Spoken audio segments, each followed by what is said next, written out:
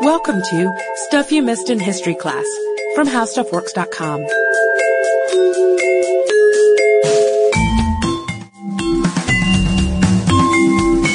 Hello and welcome to the podcast. I'm editor Candace Gibson, joined by staff writer Jane McGrath. Hey, Candace. Marco. Polo. Marco. Polo. I actually know where Jane is. And we're not in a pool. Yeah. We're talking about We're talking about Marco Polo because he is our topic today. And he's not only the namesake of that very famous pool game, but he's also an established author and traveler, and some even say political advisor. Supposedly. That's right, and he was sort of like the original Indiana Jones. He lived back when basically Europe didn't know a whole lot about the world around it, and for point of reference, this is about the 13th and 14th centuries. And he grew up in Italy, in Venice specifically, and his father, Nicola, and his uncle, Maffeo, I'm not quite sure how it's pronounced, Maffeo, they were travelers and traders. They were very, very shrewd businessmen, and they anticipated that there was this changing political climate in Constantinople that might enable them to get in on the gem trade, and so they hopped on board. And they were able to make a pretty good amount of money traveling back and forth along the Silk Road, which was a series of trade routes that connected merchants from Central Asia to Europe. That's right, and unfortunately, because his father was such a traveler, his father and his uncle, they were gone for much of Marco Polo's life until he was about a teenager. And but when his father and uncle did come back, they discovered that his mother was dead. But they decided to have Marco continue the family business in sorts. So he actually ended up joining his father and uncle on their next trip back to China. And the trip took them in total about 24 or 25 years. Historians debate that point. But 17 of those years were spent in the court of Kublai Khan. And that was primarily the reason that they went back to China, was because Kublai Khan had asked them to bring back Christian missionaries and holy oil that had been blessed by the Pope. And of course, the Polos obliged. I mean, how do you say no to Kublai Khan? That's right. Although they weren't totally successful in bringing back the religious men who were supposed to come back and explain and defend Christianity to Khan. When they tried, the Pope actually assigned 2 friars to come with the Polos. Pretty soon after the Polos set out, the friars were like, forget it, I'm heading back, this is too much for us. Well, it's pretty intimidating because if you think about who Kublai Khan was, he was the Mongol leader, and you remember probably another famous Khan that we've talked about before, Genghis Khan. And these are people who essentially took over this part of China and established their own empire. And they were formerly nomads. And then they realized that if they wanted to have a successful empire, they were going to have to be rooted and stay in place and establish themselves as merchants and traders and craftsmen. And so that's exactly what they did. So they had this very wealthy establishment, but Kublai Khan was interested in learning more about Christianity and also just business skills from outsiders. That's true, and it was pretty fortunate considering what you're saying about how important they were in their area, that they showed favor to the Polos. They were, they saw them as like, ooh, special Europeans are coming, and we're going to favor you, and you need to tell us about your culture and have us learn about everything.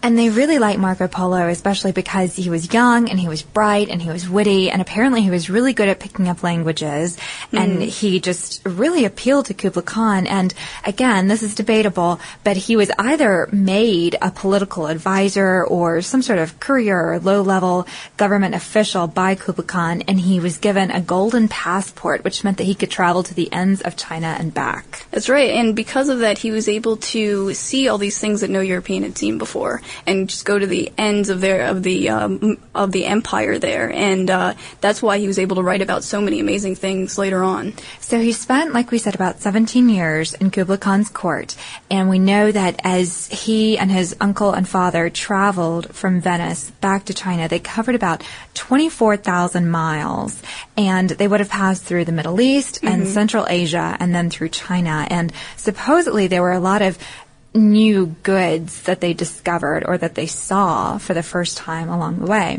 That's right. And legend is, didn't he take back pasta for the first time to introduce it to Italy? And a lot of people today think that, that originated in Italy. They associate spaghetti with Italy. But but it was actually Marco Polo who introduced it from China. Isn't that wild? Yeah. And so in addition to pasta, he saw porcelain and silk and coal and his very first compass and also paper money. And paper money turned out to be a real biggie because later on in his memoirs, when people were debating whether he had actually seen all of the things that he said, right. They were asking, well, you were in China. Where are the mentions of the Great Wall or of foot binding, that practice? That's right, because he left those things out. Yeah, but he did mention paper money, and later on, Europeans did see paper money, and they realized, oh, well then, Marco told us that this was coming, and he was right. That's right. And even despite acquiring malaria or some other serious illness along the way, he was a hardy little trooper.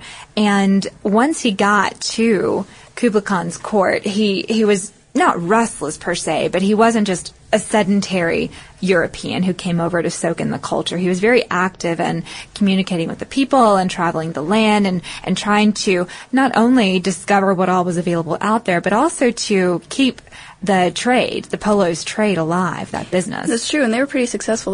They were able to get a lot of riches on the way. And like you said earlier, he picked up on languages so well. I read that the Khan actually sent him on fact-finding missions when he went off to the ends of the empire. And that must have been a cool life, just hey, find out this for me and this crazy fact, and he goes and he does it. That'd be pretty nice. I kind of like a position like that today.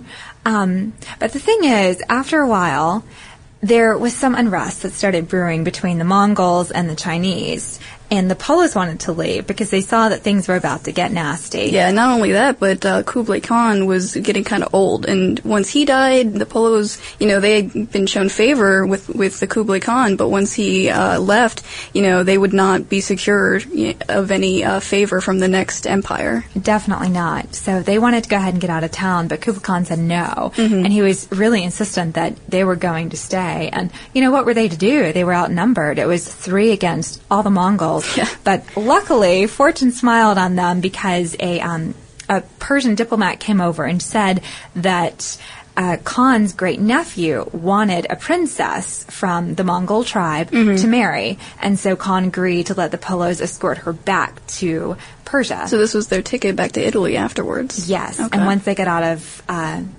China, they went ahead and went on home to Venice afterward. Yeah.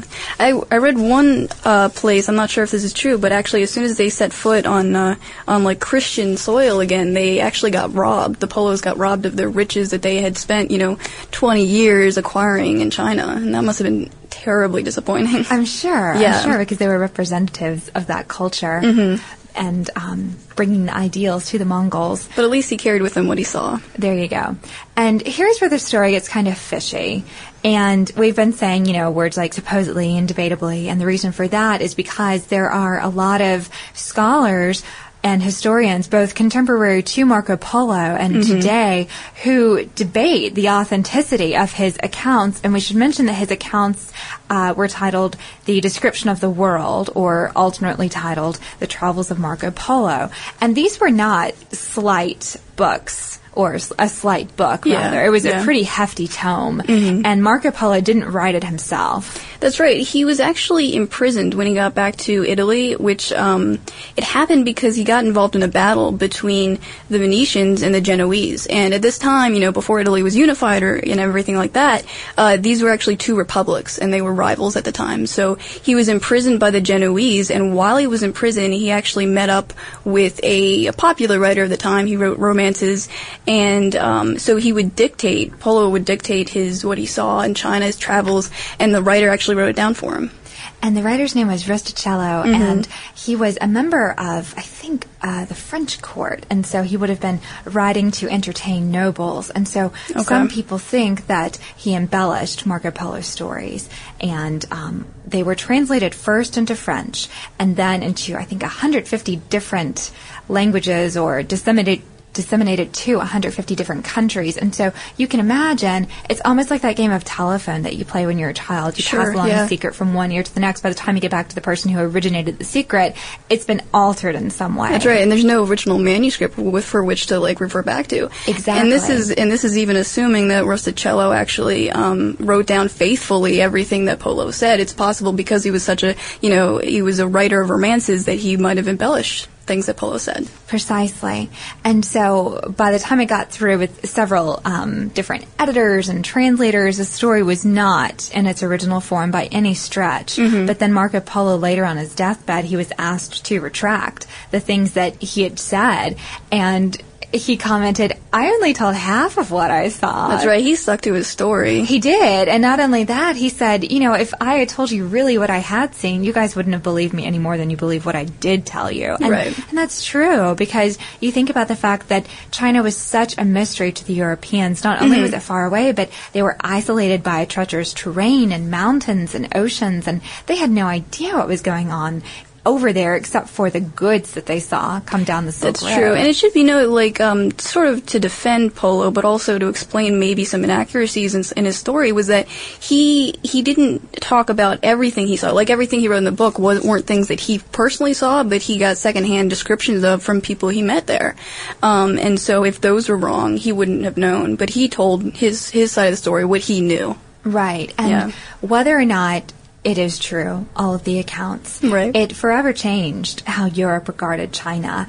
It gave rise to the first maps that Europe made of parts of Asia and of China, and even influenced later explorers like Christopher Columbus, who was trying to find the Orient based on the descriptions and coordinates that Marco Polo gave. And in 1492, I think we all know where he ended up. That's right. Not the Orient. So, and one of my favorite parts of the Marco Polo story is a little bit juicy and tawdry and pulpy, really, because we know from most accounts that he married a Venetian woman named Donata, and he had 3 daughters. But there are some accounts, or some legends rather, that say he didn't marry an Italian woman. He married a woman that he met in Kublai Khan's court, actually his daughter, Haldong, and supposedly Haldong traveled with him and his uncle and father, and then returned with Marco to Venice, and she was ostracized by the people because she was so different, so she would lock herself in her room and sing, which was her only comfort. She had a beautiful singing voice.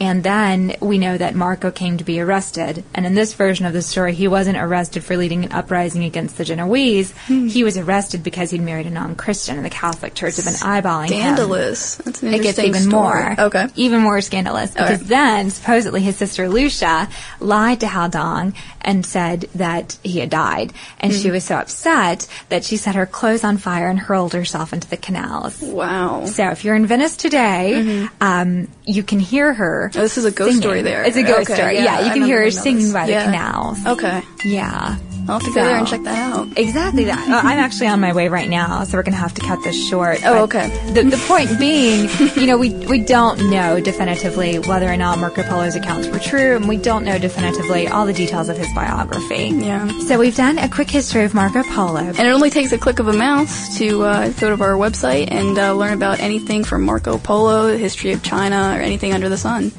Even Genghis Khan, the man who started all before Kublai. That's and right. that's on HowStuffWorks.com. For more on this and thousands of other topics, visit HowStuffWorks.com. Let us know what you think. Send an email to podcast@HowStuffWorks.com.